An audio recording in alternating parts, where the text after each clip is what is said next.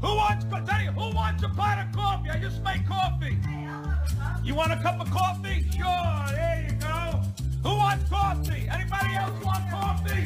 Who wants coffee? And now it's time for the man with the caffeine, the new tropics for the brain. It's Coffee with Mike. Hang in, hang tight, grab your cup, and let's get this thing started.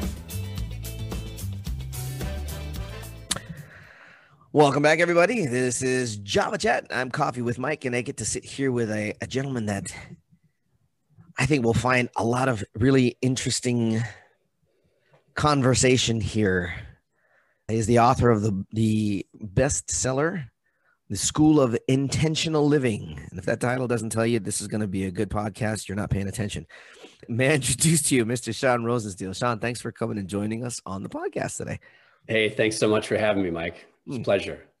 So the title of your book was what got my attention when I had Brianna reach out to you. I was just like, go find this guy and go get him on the show. We need to find out what this intentional living deal is about. But before we get into the book and the whole subject of intentional living, do us a favor and give our listeners a good idea of who Sean Rosensteel is. Where are you from? What's your story, man? Yeah, thanks. Well, I actually recently moved to Dallas from Chicago. Good move. I think it is. It was love tough. Dallas.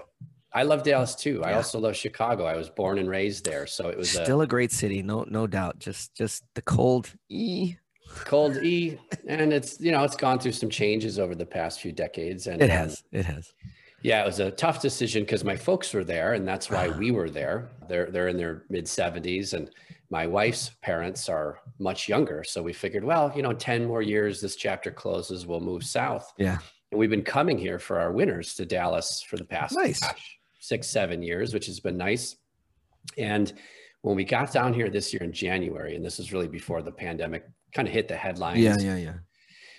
I got a call from my mom, and she's like, "Hey, hon, we're moving to South Carolina. Your Father and I are moving." And we're like, "Oh, wow." And she's like, "Do you want to come?" And we're like, "No, not at all." We're like, our next move is Dallas, Yeah. So they ended up moving, and we're sitting down here, and now it's like February, March. The headlines are starting to hit about the pandemic. And we're like, well, maybe we'll move not in 10 years, but 2 to 3 years. And eventually we said, we have no idea what the state of Illinois is going to look like, or any, the state of anything, right? There's so much uncertainty, but if we wait another 2 or 3 years, we've got 3 kids, 7 and under, they're in school, they're making friends, we're making friends. And it's like, we might as well just rip the Band-Aid. What's the sense now of waiting 2 to 3 years if our anchor is pulling up, going out literally to South Carolina, right? Yep. So we remotely sold our home. We had a dream team back in Chicago that helped us through the whole process. That's awesome. Furiously got into the minivan with the kids, drove 16 hours north to pack our house in 30 days, and wow, we closed. And we've been down here ever since. That was, I guess, permanently at the beginning of June. So interesting change. Texas is a very different environment. I'm a Midwesterner, right? So we were aware of the heat. We were aware that the summers got hot here. What no one taught us about or told us about were the bugs. It's like critter roulette in our home every night. Did you get to shake any of their hands or antenna? They're that big. They are that big, Mike. They are and huge. we try to be healthy. We try to do, I try to stay gluten-free, and we try to buy healthy foods and use healthy products. For the most part, we try. In Texas? So we went through like every single brand of natural bug spray there was. Our kids were getting eaten alive by the mosquitoes. Finally, we're like, give us the DEET. Like, give us the high concentration stuff. We need to take care of it. So we bent our rules a bit since we've been here. You got to understand something about bugs in Texas. For those of you that don't know and have never been or don't, if you ever visit there, first off, they're big enough that you can actually shake hands with them. Secondly, if you hit them with anything organic, they're going to look at you and say, thanks for the bath. As you notice, Sean's laughing. It's not a joke. No, it's really not. I'm laughing because I'm quietly crying inside based on our experience this summer. But no, it's been good, and it's been nice to be closer with my wife's family. She's got a lot of family here, so that's neat. But yeah, let's see what else. I've been in entrepreneurship all my life. I grew up in sort of an entrepreneurial household. graduated with a degree in entrepreneurship, started my first business, went bankrupt. Nice. So perfect. Learned a few valuable lessons along the way, right? Yeah. But yeah, no entrepreneur is complete without his first failure. Just got to be clear about that. Thank you. That's what I tell myself every night when I go to bed. Don't we all? It's not complete without it. Yeah, exactly. But that bankruptcy taught me a lot about myself. I mean, I grew up with this very conventional idea of success, right? You have the big home, the fast cars, the fancy toys. It's all about material possessions, status, keeping up with the Joneses. And when I went bankrupt, I was pursuing my business, but financials. I was pursuing that, growing my net worth at all costs. And I really let go and neglected all the other areas of my life that mattered, that I should have been balancing at the time. So when I went bankrupt, it was kind of my way of losing my identity. I think for the first time in my life, I was in my late 20s. And what I recognized, because I finally took a step back and reflected a bit upon my life. And I think that this pandemic is doing that for so many people. So here's a question for you. Did you have an identity yet? My identity was like, I wanted to be a millionaire. Yeah, and that's why I'm asking that. Did you have an identity yet? If you think about it, because in our 20s, we all think we have one. And I even went through this as a musician, thinking that my identity was to be this big musician star. Sure. Until I found out that wasn't going to be. Yeah. And all of a sudden for me, and this is just for me, but that's why I asked the question, did you have an identity yet? Did you really have one that was developed enough to actually say, yeah, this is who I am? I think that's a lifelong journey. Yeah. Right. Love it. I'm still sorting that out to a certain degree. I think we all are. I agree. Yeah. So kind of recognize that, wow, this financial ruin of mine is the least of my problems, right? I'm physically bankrupt. I'm mentally, emotionally bankrupt. I'm spiritually bankrupt. I'm relationally bankrupt. I was in a pretty dark place. And luckily I got some really good guidance from my parents, and decided to kind of turn my life around and started to focus on, what are the things I need to improve about my life, and what's the right order of these things? What do I work on first? What do I work on second? And almost created a framework or an approach to living more intentionally, because Mike, for the first 3 decades of my life, I was living very unintentionally. And I think I'm being generous with that statement. Yeah. But I came from a place of like, hey, I'm immortal. I'm bulletproof. That attitude that many teenagers carry. I kind of carried that with me.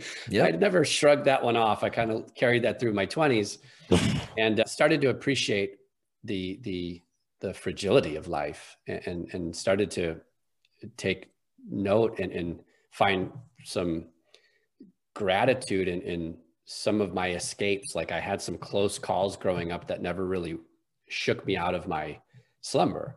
And then for whatever reason, this darn bankruptcy was like the thing. It wasn't that I almost lost my life a handful of times. It was like this financial thing that really hit home with me. So I started to get some pretty neat results in my life and in some different areas. And eventually I began teaching and coaching this vehicle for intentional living. And it was recommended to me over and over again for like 6 years. Hey, you should write a book. Now I'm an avid reader. I am now. I wasn't, until I was about 30, but I read about a book a week.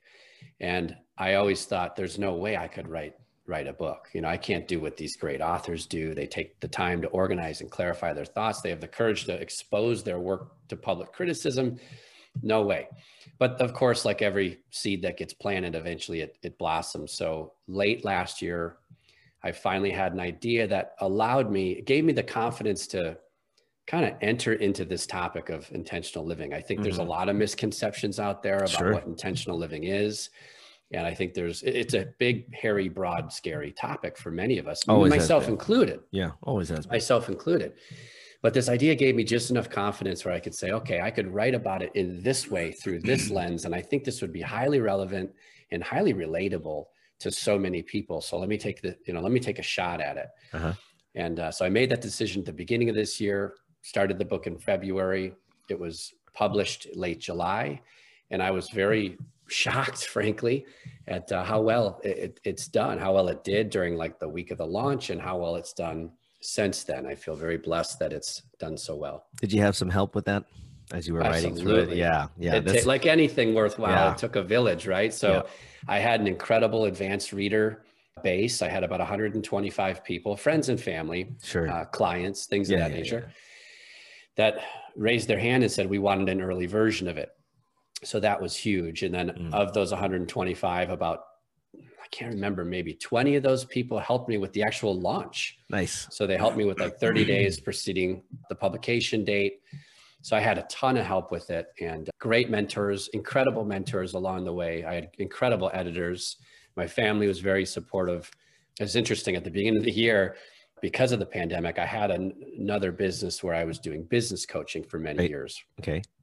My wife and I sat down and we were laughing in early January. We're like, our projections this year are just amazing. Our financial projections, like we have, you know, our books look better this year than we did in 19. Like, this is incredible. And I'm thinking, this is the year to write my book.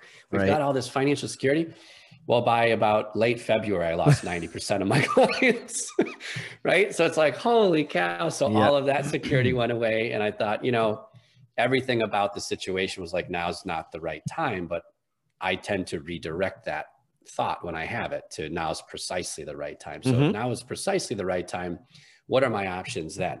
What does my life look like then going forward in the next few weeks, months, etc.? Yeah. So glad I did.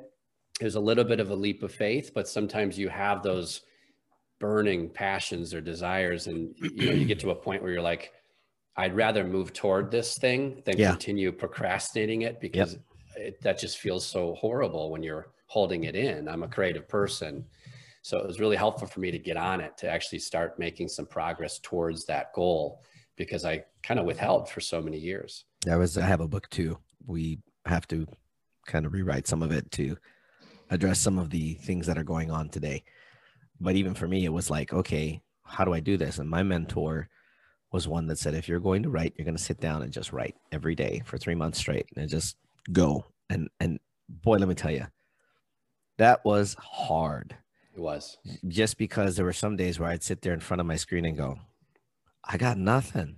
What do I write? And it was interesting. It was still done in the midst of, I think I wrote it back in 16 or 17. I can't remember when I wrote it anymore.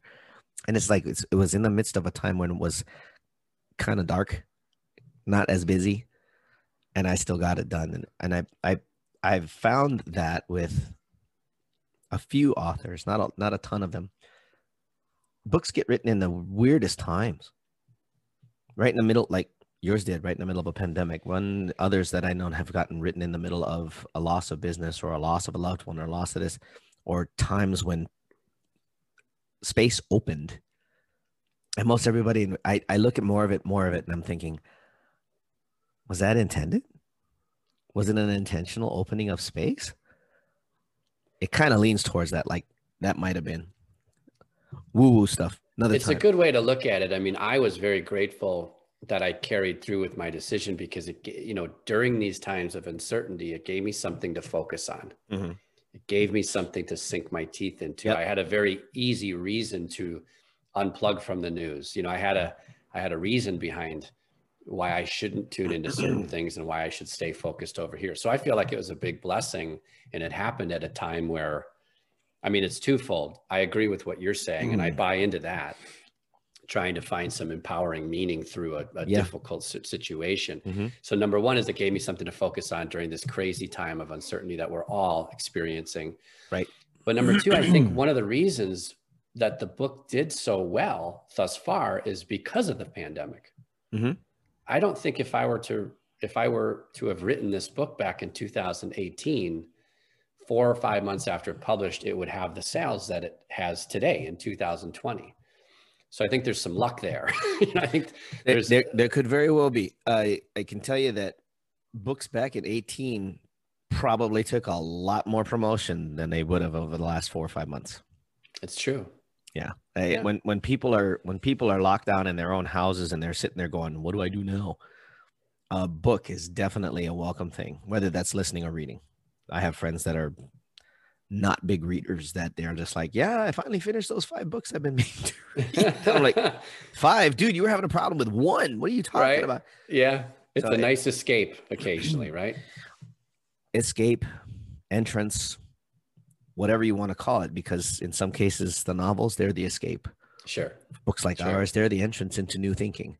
Sure. And I think they're both appropriate. I mean, I would never discount one from the other. Sometimes you need that creative escape. Sometimes you need that entrance into some new type of thinking, and not just, not just echo chamber thinking either. Right. I've read other books that are pretty controversial, and I've had to really stop and take a look and go, wow, where does this perspective come from? But I think it's part of humanness to be able to stop for a second and take the written word into mind and really ponder it and really understand what's going on, whether that be creative or non-creative. Or nonfiction, if you will. Yeah, I'm very happy for your success, man. Congratulations for one. Thank you. Thank you. So you're on the Amazon's bestseller lists. The subject of intentional living, how did that just come, like, as a means of just evolution over time, or was it just something that just kind of came through mentors, and how did that all piece together as a system? Yeah, I think some people might call that, a purpose-driven life. Yeah. I think some people might call it leading a life of significance. I just landed on, intentional living. I've been a student of many books over the years. And one of the books that I read that had a real profound impact on me was The Top 5 Regrets of the Dying by Bronnie Ware. Wow. And she was a palliative care nurse, and she worked with her patients in the final weeks of their lives. And after hundreds of patients and years of palliative care experience, she recognized very common patterns and very common threads with the conversations that she was having. So she wrote a book on it. And the number one regret that she heard most often was, I wish I had the courage to live a life that was true to myself and not one that others expected of me. And when I read that, I'm like, I am a product of conventional wisdom right now. I am a product of conventional success. Yep. I'm a product of my religion, society, culture, upbringing, parents. It's just my environment. And there's nothing wrong with that. I look at conventional wisdom, like we all need some training wheels. Sure. Sure. But I arrived at a point in my life where that no longer served me. And I had to go for the very first time, Mike, and define and identify what it is I wanted out of my life, what it was that I wanted my life to be about, and how I wanted to show up in the world. Right. And no one necessarily taught me how to do that growing up. I always felt like most people had their own agendas, like I can count on less than 5 fingers, like true guides that I've met in my life that helped me discover my own truth, my own authentic answers to certain questions. And their only agenda was to help me achieve mine. Right. And I wanted to write from that perspective of the guide with this book. And it's how I approach coaching. And it's what I do in my online course. I just want to help people discover their own answers and to find clarity in their own truth. So intentional living for me became a way of life. I always say that, the pivotal moment in my life, or the shift, is when I shifted from conventional living to intentional living, and all of a sudden my entire life changed. And I think there's a lot of misconceptions. For a while, I was reading books that had to do with like religion and Christianity, and they kind of took that angle at intentional living. And that wasn't really what I was looking for. Right. I know that is for a lot of people, but that wasn't necessarily for me. But I made an association with intentional living, and I'm like, maybe this thing isn't for me. And then I read some books like Wayne Dyer's The Power of Intention. Yep. And like, I read the first 100 pages, Mike, I'm like, I don't have a clue what any of this is about. Like my little brain can't understand any. So I kind of associated intentional living with law of attraction and some woo-woo stuff, as you just called it. Right. Yeah. Which it also really wasn't. Like, I just wanted a practical path to help me go from like this place of, insignificance to like in a place of significance, right? Like I wanted to live more intentionally based on. I need to write that down. That was really good. Insignificance to a place of significance, or insignificance. Yeah. And that's what my online, that's what the book does. That's what the transformation that the book or the course or my acceleration program, anything I do, the transformation I'm trying to deliver to the reader or to a student or to a client of mine is that transformation from insignificance to in significance, right? So anyways, that's what I wanted. And I had a hard time finding it. And I took a lot of personal development programs, all of which were amazing. Sure. But I never felt that they were flexible enough to custom tailor to my needs, to my exact circumstances, to my situation, to my phase of life. So what I wanted to do with this was create something that was moldable. It's flexible. You can take it, make it your own, and run with it based on wherever you are. And that's some of the feedback I've been getting was like, wow, this is very relevant for me right now in life. And wow, this is highly relatable. I use the metaphor of school in my book, which I don't look fondly on my formal education. It was an awkward time in my life. I was a horrible student. I think it was an awkward time for many of us, especially as entrepreneurs that look at the teacher and go, the hell's that got to do with anything? I really struggled. I think that was the idea I carried forward. So the idea was like, hey, I've been able to get some really incredible results that I'm so thankful for in my life over the past decade. If I were to write about this approach of mine, the lessons in this approach were very similar to the foundational and very fundamental lessons that I learned in school. Didn't recognize them at the time, didn't realize they were there, but in hindsight, wow, there were some things about my experiences in school that really helped me now in the real world. Yeah. So for the first quick example I'll give you is like subject areas. Back in school, right, we had 5-6 subject areas we had to be responsible at all times. We couldn't pass a class and fail the rest. Right. We wouldn't progress to the next plate. Great. We couldn't do well in 5 classes, but fail 1, same net effect. Yeah. So somehow, some way back in school as students, we had to be in this constant state of balancing. Right. So in the real world now, you have life areas and the stakes are a lot higher in the real world. In my 20s, I went all out and pursued career, business, financial gain, and I lost everything. Yeah. My health suffered, my relationships suffered. I mean, everything about my life, I was a hot mess. I still am some days. Yeah, I think we all are. Some days I still am. That's why there's coffee. And podcasts. And podcasts. Absolutely. But so if you could take that lesson of, hey, there's more than one thing I need to pay attention to and continually improve. And it's not about this myth of work-life balance. It's about being in a constant state of balancing. It's a verb. It's not a noun. Yep. If you took that into the real world and you said, what are all the areas of my life that matter the most? We have health, we have wealth, we have relationships, we have all these sub areas. Like it's on us to discover what those areas are for ourselves. Right. So that's kind of like the first chapter in my book. It's like, hey, let's identify the targets in your life here so that you know what's at stake. Right. So that you understand what you might need to be continually paying attention to and improving over time. Okay. Right. Have like 1,000,001 thoughts running through my head just after that statement, and we're gonna take a short pause for about 30 seconds, and when we come back, we're gonna get into the next section. But keep that in mind, because one of the things that you triggered is an old story of probably one of my, in my head, possibly most remembered professors from one of my first classes in college, of whom the class in and of itself, I could not care about the relevance of. But something he said in our first day in his class has stuck with me for as long as I've lived. And I'm hooked. Yeah, I'm hooked. I'll explain the significance of it when we come back. So, guys, we're going to take a short 30-second pause, and we'll be right back. And we're back here, Java Chat, with Sean Rosensteel, talking about intentional living.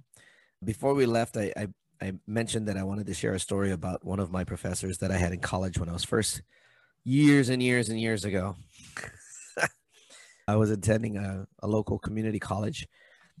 One of my classes was an economics class. And now everybody's going to go, well, you said it was insignificant. Well, yeah. Because at the time I was a musician. It was insignificant to me at the time. It was probably one of the classes that I remember the least, but the professor I remember very well. And the reason for that is, first off, he was an immigrant from China that understood economics very well and was was funny because he was relating cultural differences between how we are in the US and how they are in China. And then when I'm talking culture, I'm talking base culture, Chinese culture, tea and food and how you act and all that kind of stuff. And the thing that stuck to me was, it's very interesting to us that here in the States, you raise a toast and say, here's to your health, but you drink it. And I for some reason, for years, that stuck with me. And I was like, what's the real intent behind it? If that's a reality, why are we telling somebody, here's to your health, but I'm going to drink it? So it was a joke for many years. But at the same time, it was also very clear. If you're going to wish somebody something well, shouldn't you be giving them rather than taking it onto yourself? If you think about that, there's a lot of times where that actually happens. The intention is not enough. You know, when you're in the case of this, you're intentional living. You're giving at the same time that you're intending. You're not just. I'm assuming this. You're not just living with the intent to do something. You're actually intending and doing something. And from that standpoint, it's like, yeah, if I tell somebody, here's to your health, I'm giving it to them. If I tell somebody, here's to your financial well-being, I'm giving them that. I'm going to give that to them. If I'm intending somebody good knowledge, I'm giving them a book, or I'm giving them an Audible. I'm giving them something. I'm giving them a website. I'm giving them somebody to go and follow that's doing what it is that they're looking for. I think that as an actual intent, not just a good intention. We all know where that one leads, but as an actual intent to share, I think that's worth a lot more to our fellow human in general. I don't care where you're from on the planet, but I think having that as an actual intent probably will be of much greater value to whoever it is that we're sharing with at that moment in time. Does that make sense? I love that. Yeah, I love that. And what comes to mind, Mike, is the law of reciprocity. Absolutely. So you carry yourself that way, you show up in the world that way, and you have this little thing called the law of reciprocity on your side. Yep. Right. And I've always thought, there's so many, I think, misconceptions around purpose. I know I've struggled for many years with purpose. I used to ask myself incessantly, like, what's the purpose of my life? What am I doing here? Where's this all going? And what I've discovered, I think, is like, if you're out there looking for, like, just give me a tactic I can put into play now. It's like, it's the male fix-it kicked in right there. Right. Yeah, exactly. Just give it to me. What is it? Just show me. Let me do it. Yeah. Well, I've always found that, like, the most meaningful kind of purpose is always, always, always when you're in service to others. Yeah. Yeah. Agreed. Absolutely. If I'm ever stuck or, in my head about something, like, it's like, how fast can I go do something for my wife? Mm-hmm. How fast can I give to my kids? How fast can I go, make sandwiches and deliver them to the homeless, or whatever it is? And the moment you do that, everything changes, because you're in that state of abundance and generosity and giving. And it's just, your whole world changes from that. And for those of you who are stuck, like I once was, and that I occasionally still do, is like, what's my purpose? What's my purpose? 2 tiny little words changed everything for me, Mike. And it was when I added right now to the end of that line of questioning, when instead of asking myself, what is my purpose? Because when you ask yourself a bad question, your brain will never find that answer, right? Or you'll get a bad one. You'll get a bad answer or an incorrect answer that runs you off into another. Yeah, totally. Yeah. So what helped me was, like, by adding right now. So what is my purpose right now? Like, it grounded me in the present moment. And that line of questioning helped me refocus on the activity at hand. Right. I don't know if you're familiar with, like, Eckhart Tolle's work. Sure. The Power of Now, right? Yep. It's like he talks about how the future is nothing more than future present moments that haven't taken place yet. Right. The past is nothing more than present moments that have already occurred. And all you have is the present moment. All you have is the now. So that question always helped me just reground myself in the moment and refocus on, well, what's important just right now? Mm-hmm. Right now, like, we're here together. We're both present, having a fun conversation. Yep. We're not worried about what we're going to have for lunch.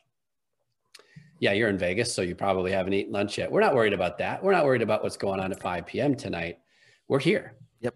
We're right. And we can, hopefully listeners can feel that. Hopefully we can feel that from one another. So it's like you have, and then you have the power of the compound effect also on your side, which is like you have stacks and stack days turned into weeks and weeks turned into months, etc. You have stacks of present moments, truly present moments. Those things add up and they compound over time. Yeah.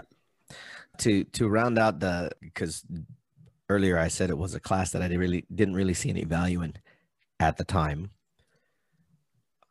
I do understand economics. In fact, I got very interested in economics much later in life. When it mattered. When it actually mattered. Yeah, when it started becoming really relevant to me. And by the way, that wasn't just this year. It was like years ago, back in the early 2000s, when I started looking at going, oh, I should have listened to that class. Holy crap. So just so everybody knows, it wasn't that I mean, yes, I was the rebel without a cause. I wasn't the kid in the back of the room. That's the funny thing. I always sat somewhere near the front. Did you? Yeah, it was kind of weird. I was the kid you expect in the back of the class that never paid attention. I actually sat near the front of the class and never paid attention. That's you just had no shame. I just had there was no shame in my game. Less. I didn't give a rip. You know, some of my professors too, they used to get a kick out of me. I had one who was a trial attorney. That was a critical thinking class. I'm just sharing at this point, just for fun. But this was another one of my inspirational moments. Was we would sit in class, he would bring up a subject, and then he would hold discussion, and the whole class would go nuts on each other. Everybody just arguing and throwing things back and forth, and I'm sitting here looking at everybody going, I thought this was the critical thinking class. Why is everybody getting mad? And I literally got on the phone with that professor. I said, hey, I just wanted to thank you. I get the feeling you're dealing like with this a lot in your classes. He goes, I want to thank you for calling me and giving me that validation. You're like the only student I've ever had in the 4 years of teaching that really understands what critical thinking is about. Everybody else is being emotional. I'm like, I don't get it though. Guys were being emotional. It didn't make sense to me why they were doing that. I'm like, guys, personal experience isn't fact. That's a personal fact. That's an experience. That's different. The facts of a matter lie with, the facts are the facts. They lie within a situation. Whatever the facts are, that's what you have to look at. Not what happened to your brother, not what happened to your cousin, not what you think is actually right and what's right, what you think is actually wrong. But, you know, we're talking about law here. What does the law say? Well, if the law says this, then what are the facts around that law? Well, then this is the outcome that needs to occur. Oh, no, that can't be. This would happen. I'm like, so yeah, it's later on in life, things became very relevant and I got back with it and wow, there's sounds like you had some wisdom back then in your early years, huh? Well, and here's the reason why is that because I even in music, there are creative logisticians that most people don't realize exist. When you have really serious musicians that really know music and know theory and know their creative side is beautiful, but don't ever get into an argument of logic with them. They will logic you to death and you will not have a recourse in being emotional because they'll just look at you and go, you just don't get it. Here's the facts. Here's what's really working. Here's what's not working. And that blew me away as a musician who was just a kid that, you know, 2 questions every day, go to the beach at my friend's house and go play music. These guys were like, no, there's more to it than that. And here's how it really works. And this is where you're wrong. And I didn't like hearing that. Right. Yeah, no one does. No, it's just, and I really didn't like hearing that. And it was me rebelling. And they looked at me one day and they go, look at what you got. In fact, here, look at what you don't got. And look at where you're at. Results. Yeah. And they said, now look where I'm at and look what I can do. I said, it's because I've done this. I've done this. I've done this. One of my best mentors in music was actually a finance manager in a bank, making well in 6 figures. And this was back in the 80s, early 80s, late 70s. He was making 6 figures, doing very well. One of his buddies came in, looked at him with his feet up on his desk and said, what the hell are you doing in here? You belong out there playing music and you know it. 2 weeks later, he quit and he went back to music.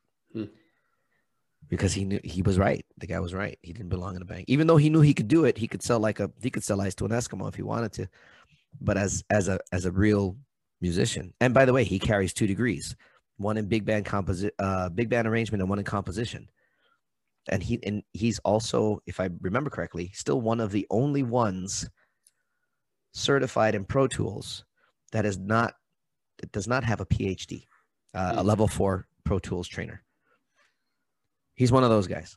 So bringing that back to you, who are some of the people that inspired you to keep moving forward? Like as you were learning your purpose at that moment, who were some of those people that gave you that boost?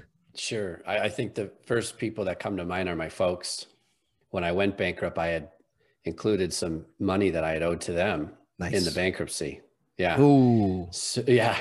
Wait. So let me retract that. Not nice. Wow. Yeah, exactly. So I was like, well, I better call them and give them a heads up. They're going to get a letter from the government soon. Yeah. So I made the call, and this was guidance that forever changed my life. My dad said something he had said to me 100 times before. Never, I wasn't ready for it. Never clicked. But he said, Sean, no one is responsible for you but you. And then my mom chimed in and said, I think it's time to find a quiet place and figure things out for yourself. And I've been doing that ever since. Yeah. For 10 years now. I finally had the readiness, I suppose. I was finally in enough pain and discomfort to really hear those words and listen and take their guidance to heart.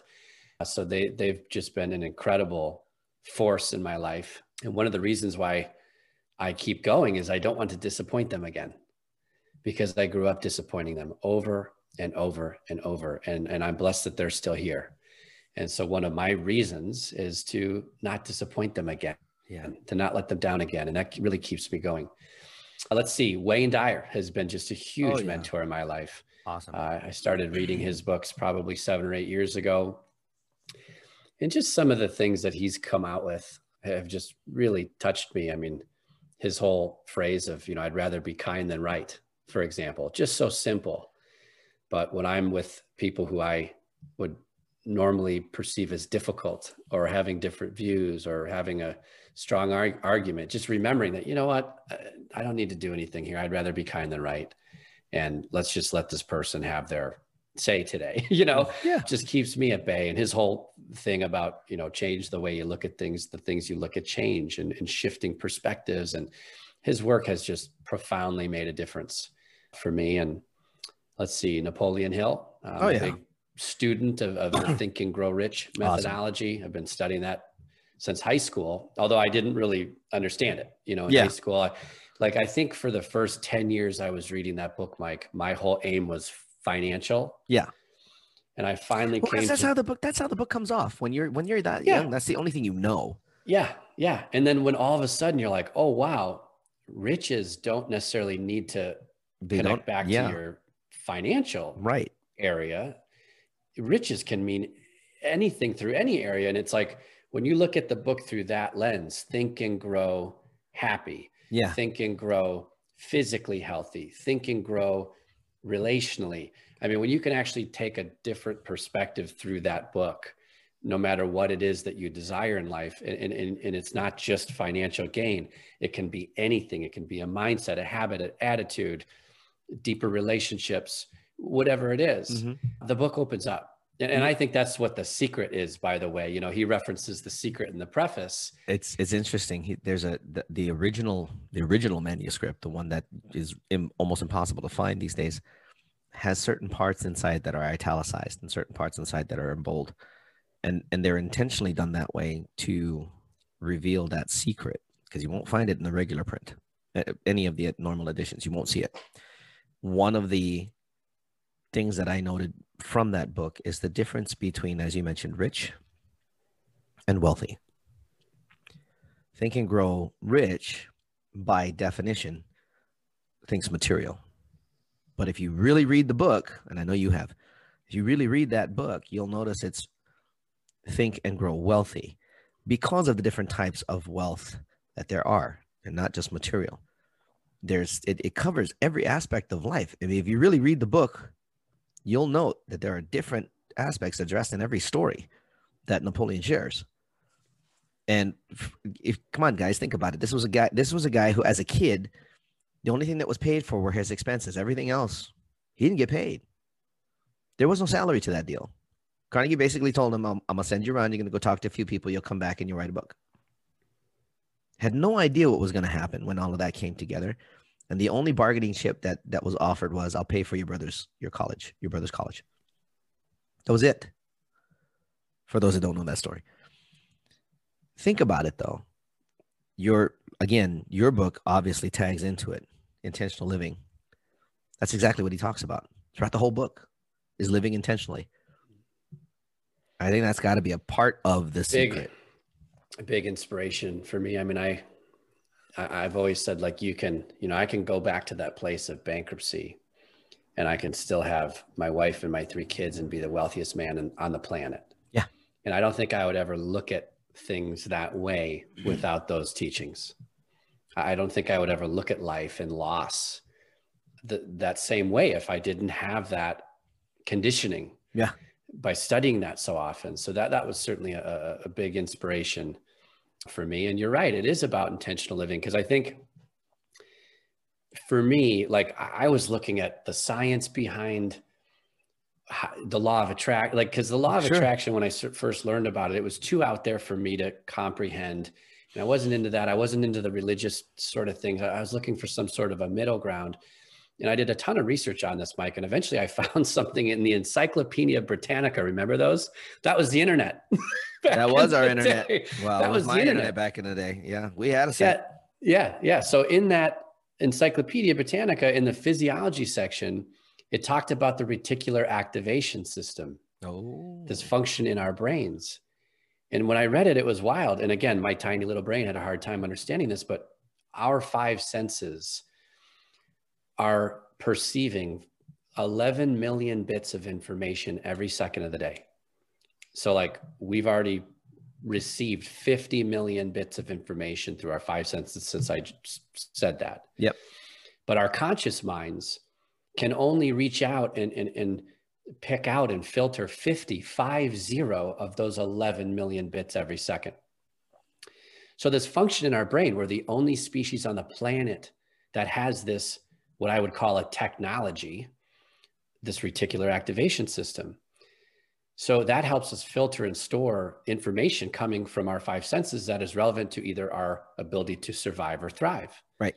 So the moment I read that, I'm like, okay, this is starting to make, I need a little science at times to understand things. And I get it. No wonder why felt like I was going through the motions, drifting, falling apart at the seams, because I never identified and defined what it was that I wanted out of life. Right. And therefore, while I believe my environment is abundant, I was missing it. And what's interesting is once I activated that piece of technology, I've always said, like, the most powerful app in the world is sitting right between our ears. And all we have to do is activate it. And the moment we do, everything shifts. And all of a sudden, the right solutions show up. The right people magically appear. The finances finally come through. Like, all these, what seem to be miraculous things occur. And it's because we actually took the time to define and decide what it was we want. So for me, that's what a lot of Think and Grow Rich is conditioning your mind to start to look for what you want, or start to look for the good in situations versus looking for the bad. Right. You know, so many years ago, I'm like, it's so easy to get offended. Like, it's like the new cool thing is for all of us to just walk around and be offended at everyone, everything. And I made a decision years ago, like, that's not how I'm going to live my life. Like, I'm going to be the guy who doesn't get easily offended. I'm going to be the guy who lets people be and just lives his life. Like, for me, I just want to feel good. I just want to feel happy. I want peace of mind. Like, these are all things I value. Yep. And if I walk around focusing on all the things that are wrong, I feel that's all horrible. That's all you're ever going to find too. If that's, and then that shows up. Yep. It shows up in my environment. Yep. So I kind of realized that I was asking myself this question every day. Well, what's wrong with that? What's wrong with this? What's wrong with this person? What's wrong?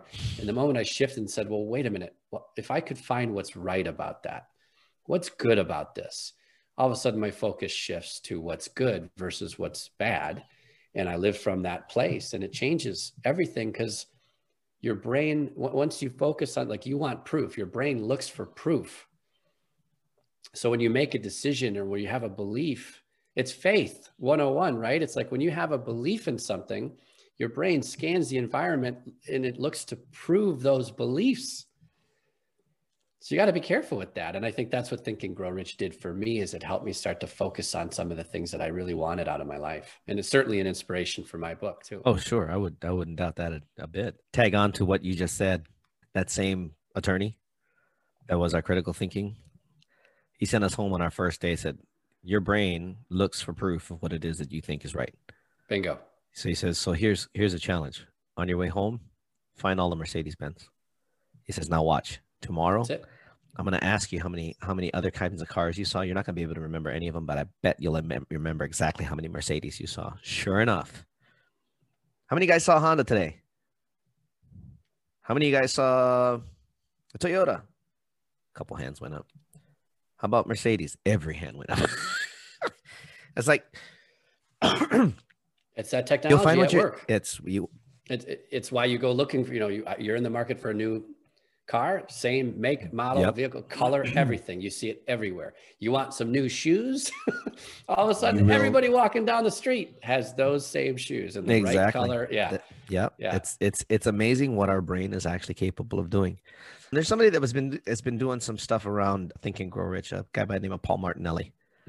And you mentioned that you've hung out with him virtually. You've hung out with him a little bit to find out a little bit more about him. He's one of those guys that's definitely an inspiration kind of person. Amazing. And knows Think and Grow Rich inside out. He's run programs on them and stuff like that. What's a story you can share of inspiration from that? Yeah. Paul's an amazing guy. So is Roddy is amazing. They run the Empowered Living community. Yeah. And I think they've done 2 or 3, Mike. I believe Think and Grow Rich at least two study series. Yeah. Yeah. So I tapped into the last one that they did. I think it was last year. Yes, it was actually. I missed that one, but yes, they did. Yeah, and that was awesome. I mean, that to me is like a lifelong study, right? It's for me, it's an annual read. It's one of my annual reads, and it's one of those things where you read through it. You're in a different phase of life. You have different things you're focused on in life, and you always pick something new up along the way. So that study that they did was incredible because it certainly came from a different perspective than I had, right? Yeah. So very valuable. And yeah, I had the privilege of going on and going live with some training this year. Nice. This must have been maybe a month or 2 ago. They invited me into the community and they kind of gave me the stage for about 15 minutes, which was a lot of fun. And Paul introduced me. And of course, I'm like, Paul's introducing me. This is amazing. It was such a cool experience. And sure. Those guys are so genuine and they're so generous. And I look at Paul and Roddy as more of my mentors. Absolutely. No question about it. Yeah. Guys, it's people like that. It's like same thing with my book. When I asked Ben to write the foreword for my book and he's like, you got it. I was like, that's it? I mean, it's that simple? He's like, yeah, you got it. You want me to write the foreword? No problem.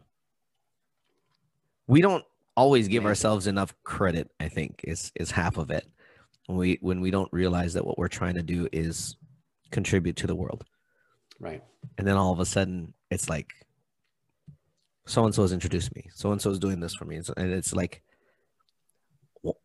how, what, am I that significant? Well, yes. And what you probably don't realize is you always have been. You just didn't know it. That's right. What is it, like 1 in 400 million odds of being born? Exactly. As a human.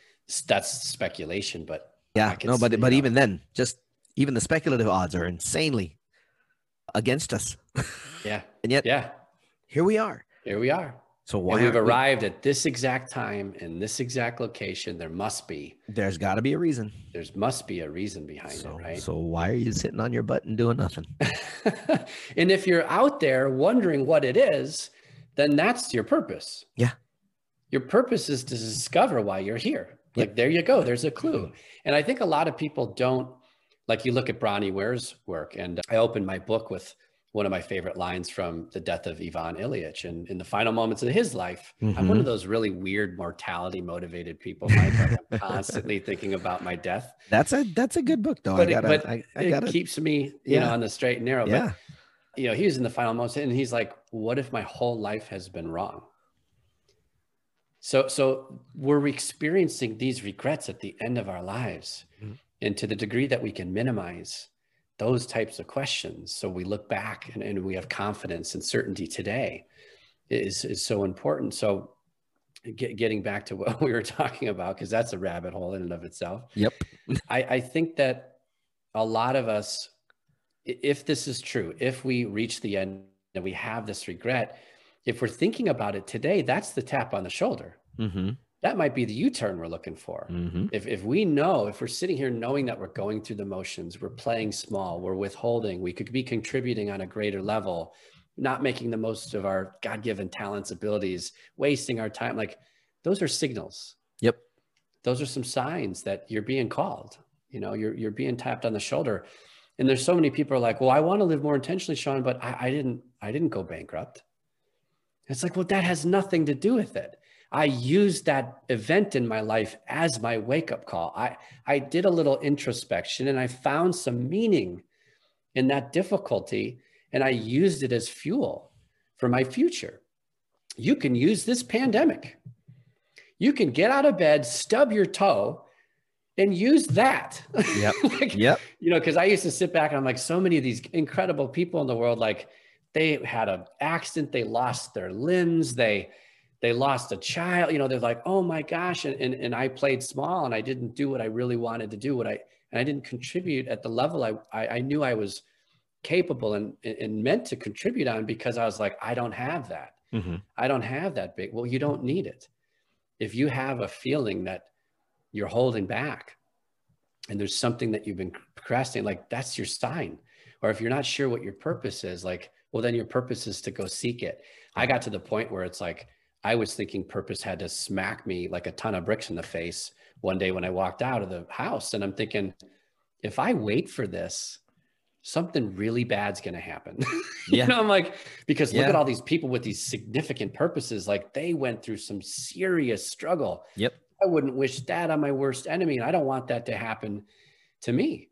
And who is the Roman poet who said, like, death twitches my ear, live, I'm coming.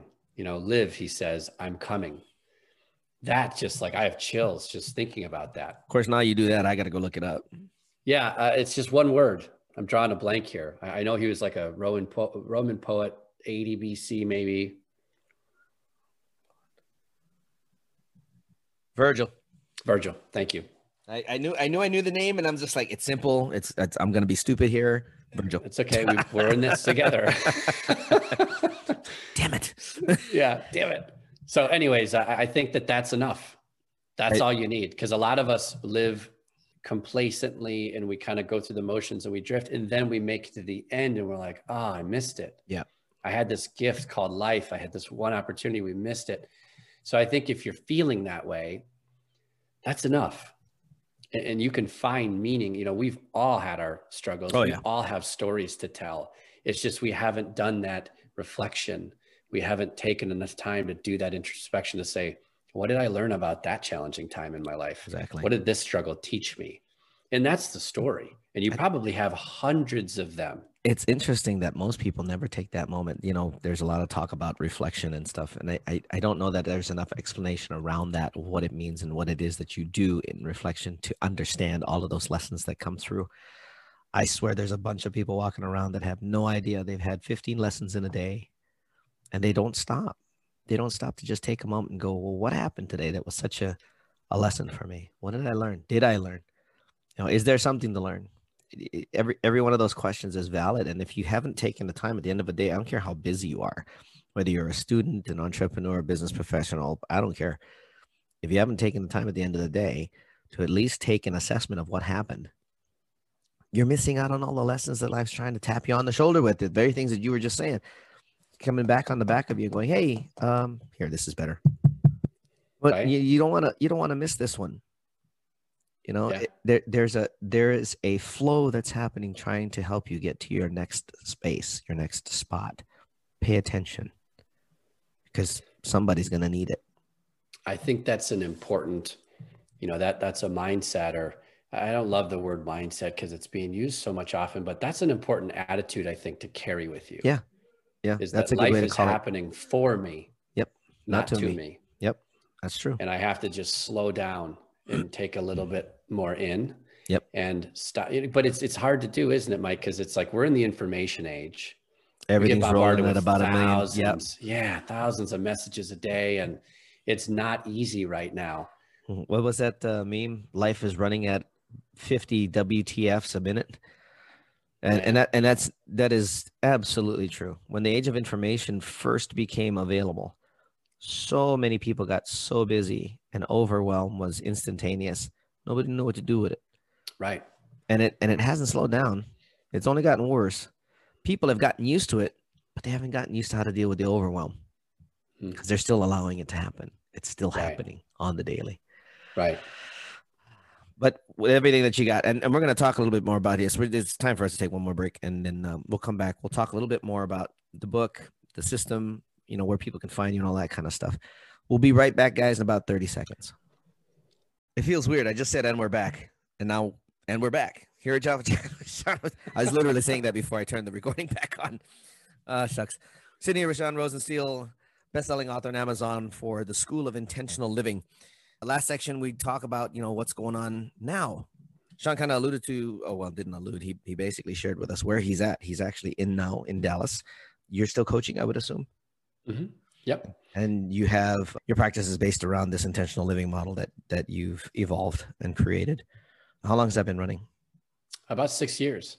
Publicly this year. I mean, I was privately coaching by referral only, started with friends and family. Sure. Who were like, hey, what are you doing over there? And then it got into some referrals, and then eventually I was doing corporate groups and things of that nature, which I still am occasionally, but for the most part now I'm promoting my online course, which has done really well. I've been very grateful for some of the results I've seen, some of the transformation the students have been getting. I still do offer coaching. I don't promote that much at all. Right. Typically some students go through and they're like, hey, we want to work one-on-one. So if I have spots, I can do that. And then about once a quarter, slowing down a bit, maybe once a quarter now, I'm doing group coaching, like what I call an acceleration program. Cool. Where we essentially take down, what are the 12 modules in the course in a 6-week period, meet twice a week via Zoom, typically groups of 8 to 12, somewhere around that size. But I don't think I'm promoting those either right now, just kind of slowing down end of the year and figuring out, what's next for next year. Right on. I'd be interested in learning a little bit more about your next group when that comes up, because I have a few people that would probably be interested. Oh, cool. Thank you. Not unlike myself. Thank you. Do you have any more new books coming out on the horizon? Anything else coming out? Or? Mike, I got 8. Oh, is that all? I got 8 ideas, and it's so difficult for me to withhold. I love the writing process. I mean, as much as the challenge as that was, there's like 6. I look at writing and publishing a book like there are 6 main steps or phases that you have to work through. That's in my experience and through all the training I had. And I look at that writing phase, like that was such a great experience because you're challenging yourself. Yeah. Everything is so challenging, but there's so much growth in all of that activity.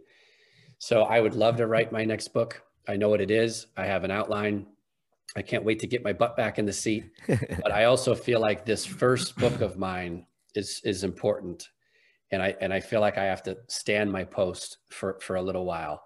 Yeah. And I'll probably stay put and continue to promote the book and continue to enroll students in the course and continue to do some coaching from time to time, just because I think that's got a long runway. Sure. And I think that it's important enough to invest more time in it. As much as I want to go off and write that next book, I feel like I owe a responsibility to this first one to continue the tour, so to speak. Yeah. No, that makes absolute sense. And I think a lot of people will appreciate the fact that you are going to stand the post for a while, because I think that's a platform where a lot of people need to catch up, because there's still a lot of people out there that haven't come even close to some of the things that we've discussed.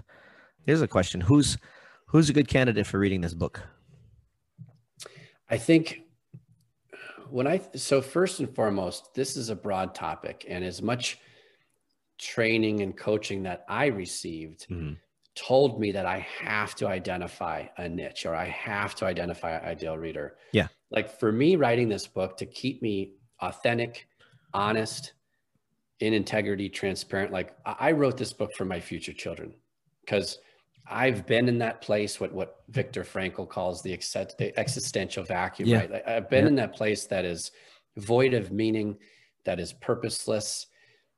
I wouldn't wish that on anyone. And I wrote this book with my future kids in mind because I figured, if they're ever in a place in life and they're as lost as I once was, and still am from time to time, I want to give them a little bit of a map out of the woods. Yeah. They'll probably never read it, but that's kind of who I had in mind, right? But right now, out of all the feedback I've gotten since July, the great Swiss psychoanalyst Carl Jung talks about the stages of life, the morning, the afternoon, and the evening of our lives. And what I'm finding is it's these people in the afternoon of their lives that are still using the same playbook from the morning of their lives, that this book is really attracting, because this is a playbook for the afternoon. And it's people who are feeling like they're going through the motions, they're discontent in one or more areas of their life, and they've kind of arrived in a place where they're thinking, I thought I'd have greater health by now. I thought I'd have deeper relationships by now. I thought I'd have more wealth by now. I'm not where I want to be. Right. And I know there's so much more. So I need to make a big shift. Yeah. So I feel like this book is for people who are making that shift. They're going from maybe blind ambition to more meaningful ambition in their life, or they're going from, hey, I've done everything everyone has told me to do. I've pleased everyone, and I've never actually taken the time to live life on my own terms.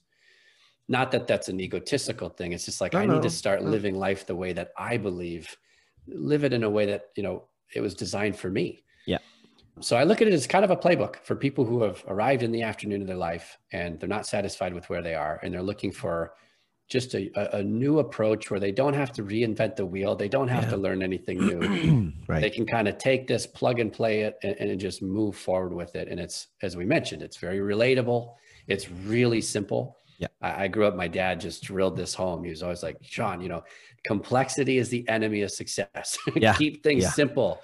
Right. So this is really simple, and it's a short read. It's like 125 pages if you don't include front and back matter. I mean, we stripped. That is a short read. It's a short read. We stripped. My editors did a great job. It was a little over 200 pages, and they came and just hurt my feelings. I could not have hoped. I wish I had your editors. My book isn't even, and my book's way more than that. And I think though, zooming in on solid content that is playbook, because mine's is more stories and stuff like that. It's there's relatable guidelines and philosophies in it, but it's not like that. Maybe I should rewrite that book. There's a thought. You know what though? Different strokes for different folks. I have a lot of people saying, hey, thanks for, keeping all the fluff out. Yeah. But then I have, a handful of other folks who are like, where are all the case studies and testimonials? Oh yeah, that's but personally, Mike, like I'll read a book and I'm like, half of this book was chocked full of like self-serving for the author testimonials that, like, I get it. I don't need another. So I told that to my editors. I said, I just want this to be straightforward, to the point. Here's how it works. Fluff. Yeah. And then they hurt my feelings and gave me that result by taking so much out of it. Yeah. But I would do it the same way again. It's just a real quick, and it's one of those things where, and I suggest this to the reader right up front. Look, just take a pass through this. Read this book cover to cover. It will only take you a couple hours. Yeah. And if you like it, if it's in alignment, if it meets you where you're at, which is my goal here. Yep. Then if you buy into it and you believe me and you share my values and my beliefs and you like this, it's for you, then go back with a fine-tooth comb and actually execute the assignments at the end of the chapters. Yep. Otherwise, it's not worthwhile to dig in. It's like, well, we don't even know where we're going here. So I always like to do that 30,000 foot view, get a lay of the land, so to speak. Yep. And identify, is this congruent with where I am in life? Do I buy into this or not? So I always recommend take a quick pass, make sure you like it, and make sure you trust me as your guide. And then if you do, come back through and all the materials are there for you. I think you're the first one that's actually said that in all the podcasts that I've done, because I've had a lot of authors here, and that makes absolute sense. When you're taking a look at a book, it needs to be congruent with what you are looking for. One of the biggest lessons I've learned, one of the biggest time savers I've learned, Mike, is like, we're in the information age. There is no shortage. We have the world's wisdom in the palm of our hands. It's insane. 99% of it's not great. Yeah. But there's some incredible teachers out there. Yeah. And all teachers today hold office hours. They're 24/7, 365. Yeah. So when I talk about congruency, like I used to buy programs and buy, books, whatever it was, any sort of learning material in different modalities. I used to buy it and I'd start to apply it, but then I would get off track, or then I would stop, or then I would fall short, or I lacked follow through. And I was like, why? I need this thing. I want to make more money. I have to make more money. Why do I keep starting and stopping? And what I recognize is that if I don't have if the congruency factor isn't there with the person teaching it, I don't believe that person and I'll stop. Yeah. So it's really important that we connect with teachers, authors, thought leaders, online course developers, seminar, whatever it is. We plug in and tap into information where we feel congruency with that teacher. The relevancy component's easy. It's like, why would I go learn how to care for orchids if orchid care isn't relevant? I don't do that. It's not relevant. So the relevancy factor is easy. Usually when we have a need, we seek out a solution and we find it. Yeah. But what's important is that we have that congruency factor with the person delivering the information, because it's rapport. Yeah.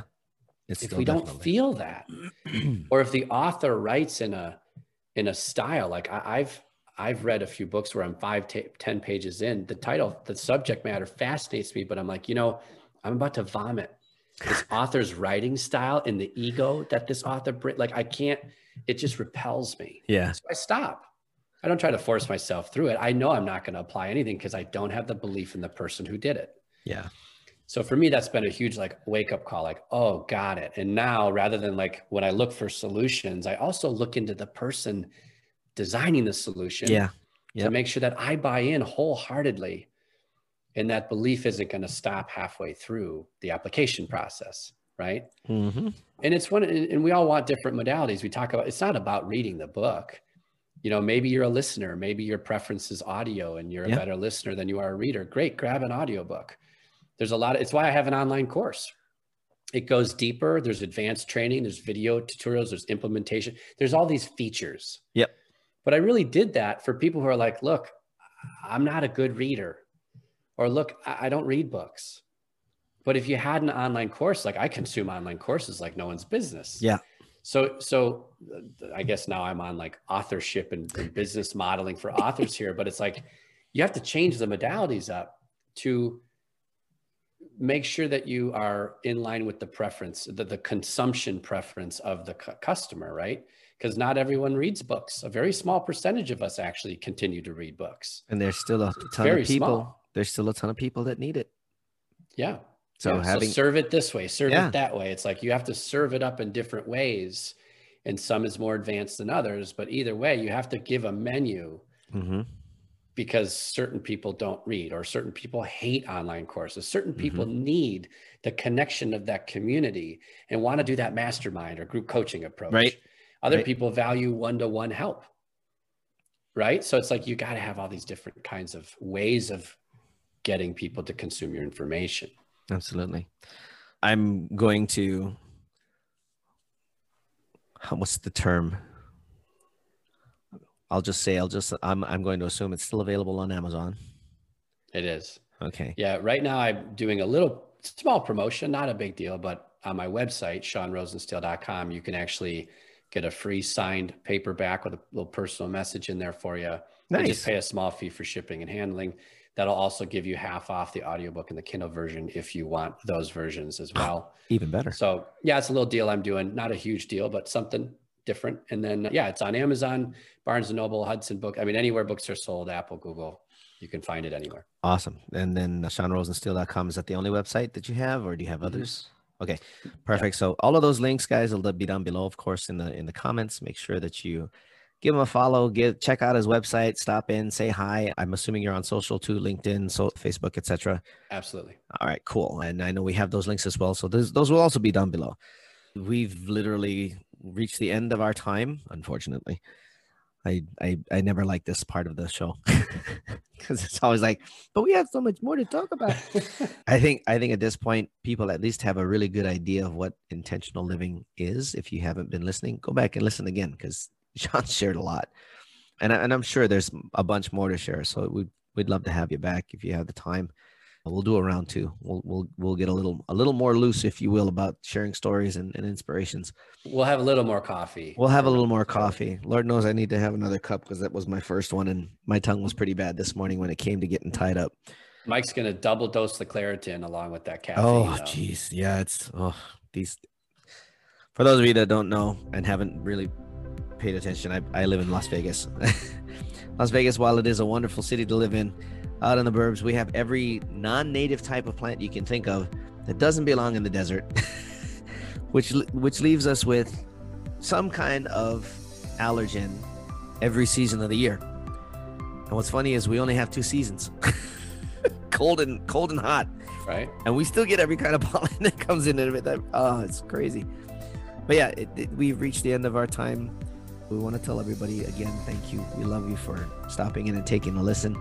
If you're watching us on YouTube, make sure you hit that subscribe button, hit that bell, so you know when we get more awesome people like this to come on, share their insights, their wisdom, and their knowledge. If you're listening on any of the platforms for podcasting, make sure you download or subscribe on your favorite one.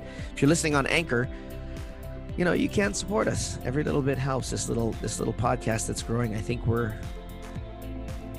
almost up to 120 some odd episodes at this point. My goal is to hit 5. My goal is 500. Good for you. I want a ton of information for everybody that's relevant to life, that's relevant to increasing and being successful in the way that they wish to be. Again, finding that purpose. Stay alive, people. Keep going. We always try to find people that can bring this kind of value to you, this kind of relevance to living. And it's the reason that we always say the same thing at the end of every show: stay up, stay safe, stay healthy, and live. For Sean Rosensteel and myself, Coffee with Mike. Ciao for now.